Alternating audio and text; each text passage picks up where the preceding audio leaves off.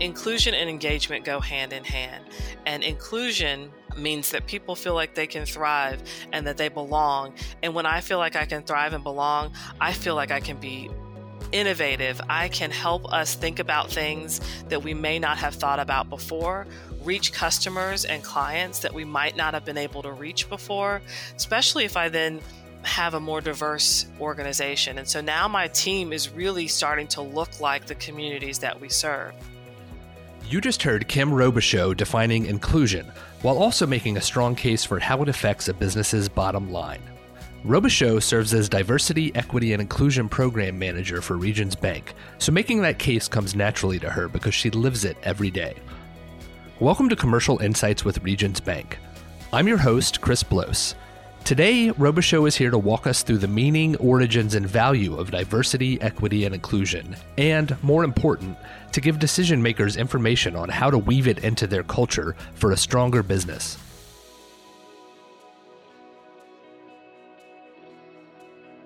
Well, Kim, thank you so much for joining us today. Let's start with the baseline. How do you define diversity, equity, and inclusion? I love that you started there because a lot of times we say DE&I or DEI like that's one word, and it really isn't. It's diversity, equity, and inclusion. And you can really put those words in any order. I really like to even put equity first, but I will start with diversity because that's the one we think of most. And diversity really is all those identities that make us who we are. So it's not just the ones that you see when you walk in the room. So I am Black, I am a female, I am short-ish. When I walk in the room, I'm a part of those distinct groups, and people can see those immediately. But I am also a college graduate. I am a veteran. I'm a cancer survivor, and all of those things make me who I am. So diversity really are all these identity groups we belong to that make us who we are, including our personality. And then there's inclusion. And inclusion is where we really embrace and encourage that sense of uniqueness and belonging. I love that word belonging because I can feel included, but not necessarily feel like I belong until there's some behaviors that go along with that help me feel like this is where I can thrive. And inclusion also in a lot of communities means that everyone is presumed competent, that people are recruited and welcomed as members of the community, and they fully participate and learn from their peers and experience this reciprocal social relationship. That sense of belonging seems like a key point. Now, tell me how you define equity. I think it's important that we do break these words down because for so long, equity and equality have been used interchangeably, and they really are not the same word. And there's a commonly used picture of equity that's out there that I think does a really great job of visualizing the difference between the two words. So if you Google equity image, a lot of different versions of this will come up with three individuals looking over a fence. The picture on the left side is supposed to represent equality. There's a sporting game happening on the other side of the fence, so the three individuals need to see over the fence, and we ensure they have the same opportunity by giving them all a box. But it's really clear in that picture that all three of those individuals need something a little different. We've given them all boxes, but one of them could see over the fence well with the box. One of them could see a little bit, and the other one was in a wheelchair and couldn't see over the fence at all. So equity takes a more focused look at the entire picture and recognizes that every person may need something different to see over the fence. Equity also investigates the fence and identifies barriers that may be in place that have kept people from seeing over the fence or offers solutions and ideas for removing the barriers. So as I understand it, equality is kind of giving everyone the same thing, whereas equity is giving everybody what they need specifically to succeed. Is that accurate? I think it is. I remember seeing that image circulating within the last couple of years, and it really does make the difference pretty clear. That's an example, I think, of how the field has evolved. But how else has DE&I evolved in recent years and decades? You know, my understanding is it may have started a little rooted in compliance, but now it's maybe something that's a little more strategic for businesses. I think that that's important to think about as well, because if we don't stop to think about that, we feel like it's been so long ago, and it really hasn't. So you're right, it did start in compliance, but that's because in 1964, the Civil Rights Act prohibited discrimination of defined protected classes within governmentally regulated companies. We're talking race, color, religion, sex, including pregnancy, gender identity, and sexual orientation, national origin, age, disability, and eventually genetic information as well. And so the Civil Rights Act really basically says it's no longer appropriate, or it is no longer legal to discriminate against those protected classes. But what is that? That's just saying you can't do this. And so one of the things that happened is affirmative action was created to help those organizations comply with that act. And so that's where the compliance piece came in. And at the time, it was just D&I. So are you doing D&I work? Yes. We have affirmative action and we have outreach. We have people actively recruiting diverse talent and trying to bring diverse talent into the organization. But that really didn't start to shift and change to a business case for diverse talent in your organization until the early 80s and 90s.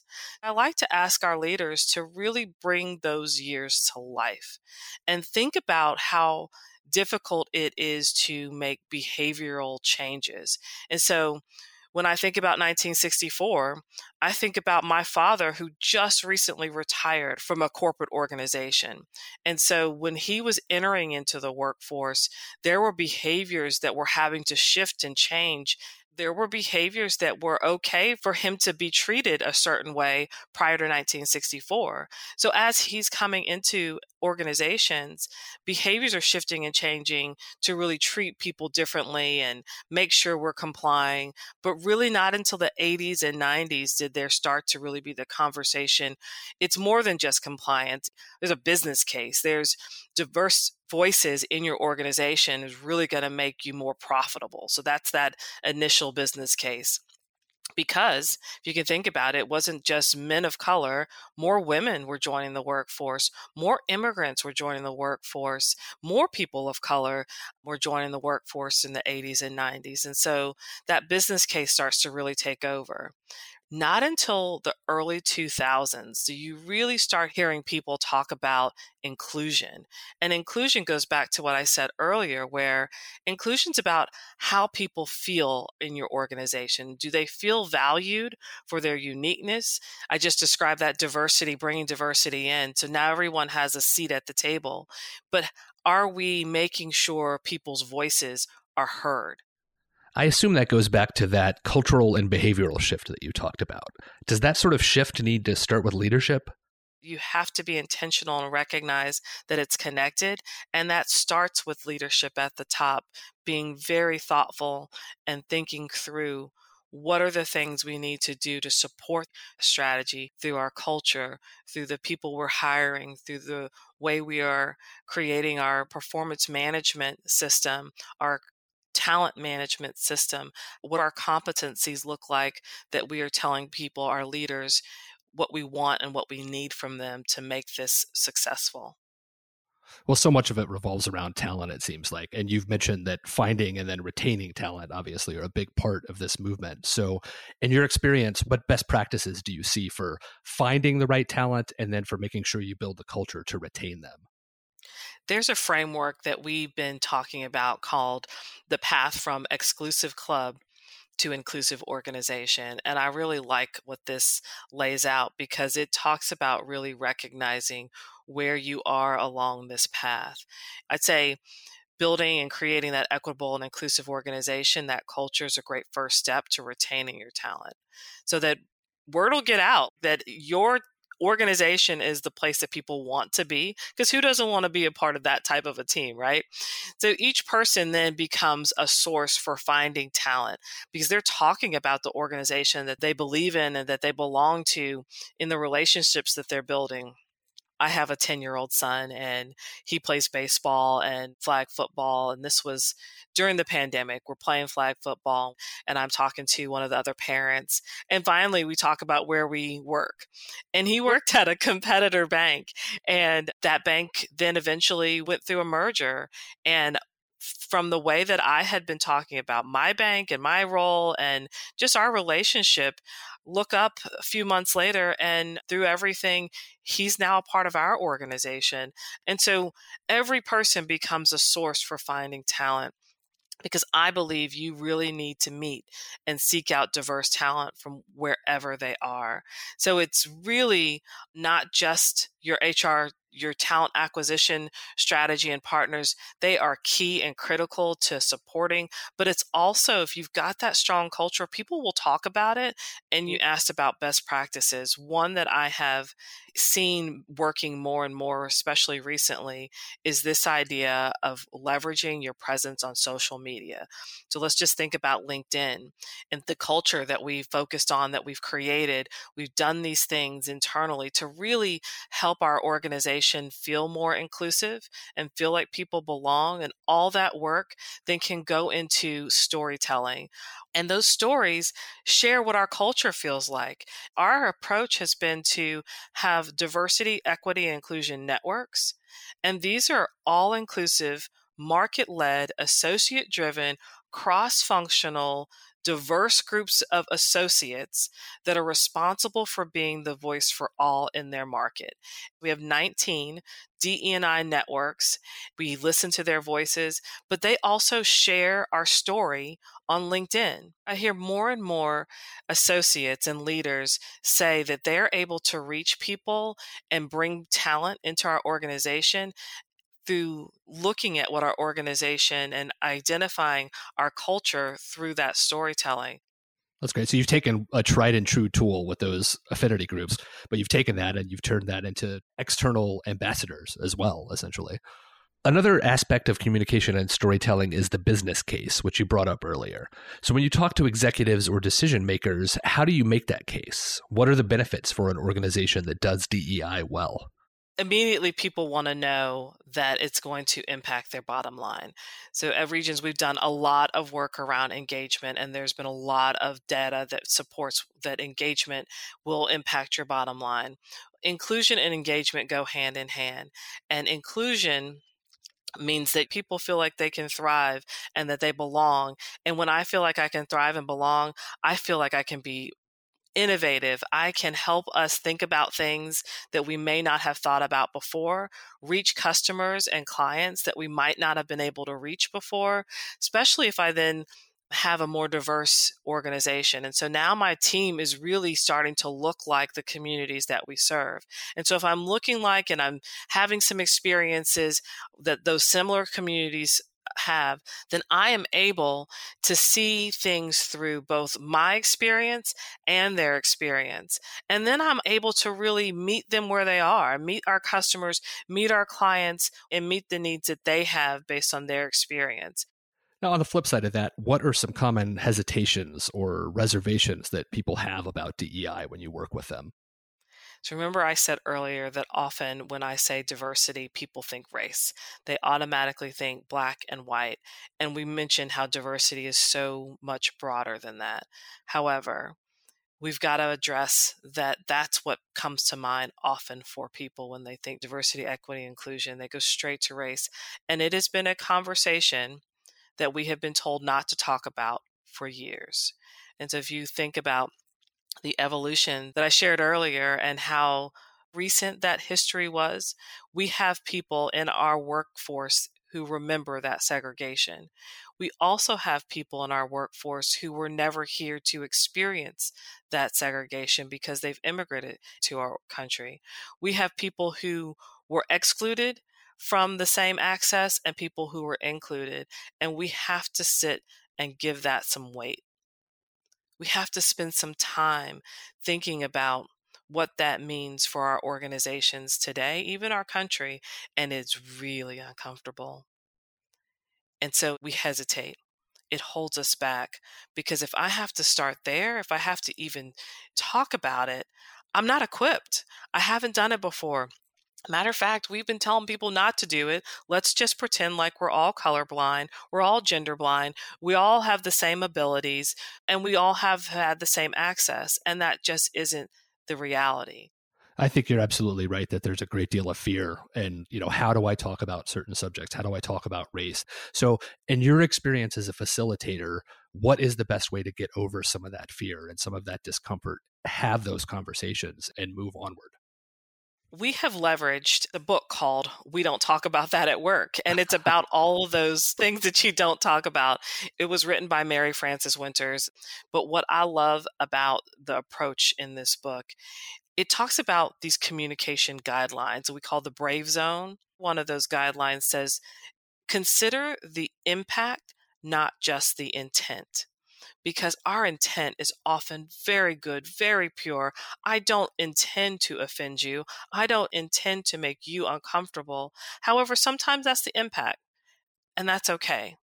And often we don't think that that can be okay. You know what? I have been offended so many times, and it's fine if your intentions are good, and I can tell you your impact didn't match, and here's why.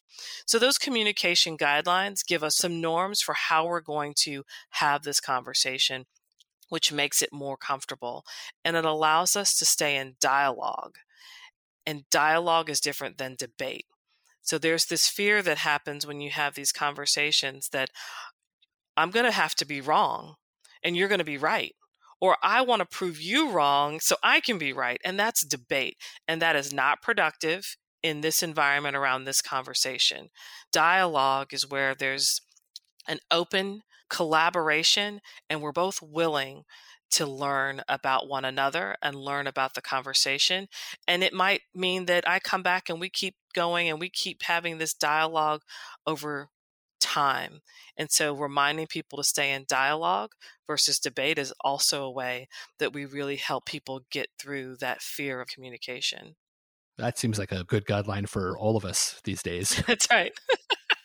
So let's say I'm with a company that recognizes the value of DEI, but has not done much strategically. Where should I start? Let me give you two external resources that I think are helpful for companies, especially executive leaders in companies that are really new to it. We signed as a signatory for the CEO Action for Diversity and Inclusion a few years ago, and it gave us access to a plethora of tools and resources to help us with our journey. For example, our Week of Understanding came about because the CEO Action for Diversity and Inclusion had a day of understanding that they were asking all signatories to participate in. But we were able to take those resources, make them our own, and create this Week of Understanding that happens now annually that asks all of our associates and our managers just to pause and really focus on DE&I work. And then I would say start by really thinking about your strategy and your culture, identifying where you are along that path from exclusive club to inclusive organization. This path from exclusive club to inclusive organization helps you highlight that when you do start bringing in diverse talent, what do I do? How do I make sure I'm supporting people who are the first in their identity group, where we're bringing in this new diverse way of thinking or diverse way of behaving? How do I support them? And then when I have this great mixture, what am I doing to make sure I retain this talent and really sustain this inclusive organization, this inclusive culture? So, Kim, how might some of these principles or these approaches to diversity, equity, inclusion vary if you're a small company versus a medium company versus a large company, or even for different industries or types of businesses? I really think it's important for each company to really investigate where they are today with DE&I and where they want to be. So having a clear understanding of where you're trying to go. And then also recognizing that there's a difference between the strategy and the culture you're trying to create to support that strategy. Well, I mentioned earlier that we are a signatory for the CEO Action for Diversity and Inclusion, and that is a cross-functional, cross-industry, I believe it's even global, but there are so many different organizations of different sizes. You can find resources that fit where you want to fit in. Let's talk about how you measure the success of some of these DE&I efforts. What do you use to measure success now? And do you need to look a little more deeply at different kinds of data to know whether you're doing this correctly? That's a big question in the industry and in the field of study for diversity, equity, and inclusion is what does the data tell you? At one point in time, there's just this focus on retention data and hiring data. And so what is that data telling you about your hiring practices or where you're going or how people are feeling about your organization? Sometimes there's some gaps in that. I think one of the things that we did well here is leveraging our associate engagement data and asking questions around culture, around belonging, and then looking at the data through that lens to say, how does it feel to be a part of our organization? And then creating plans to do something about that. But there's so many different angles to look at the data. Then you also have your supplier diversity data. You have your data that impacts your community. But the question is, what story is that data telling you? And being really honest and open with what you're going to do with that data. That's good advice. Well, thank you so much for joining us today. We really appreciate your perspective on this. I really appreciate the conversation and being invited in. Thank you, Chris.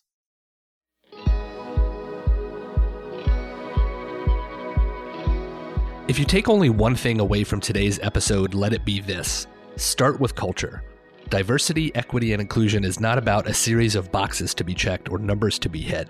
It's about creating a culture where employees thrive and innovate, and where your business in turn has the chance to reach and serve a broader base of customers and communities.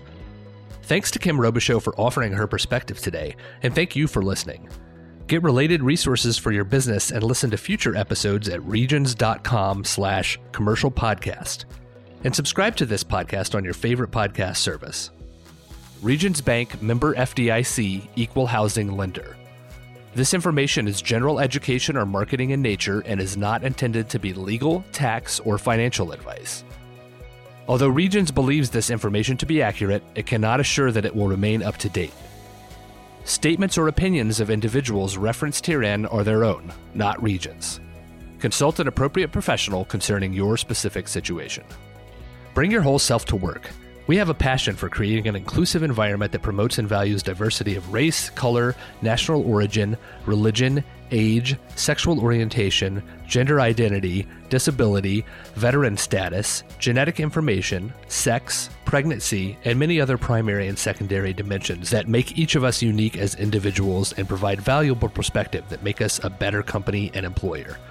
More importantly, we recognize that creating a workplace where everyone, regardless of background, can do their best work is the right thing to do.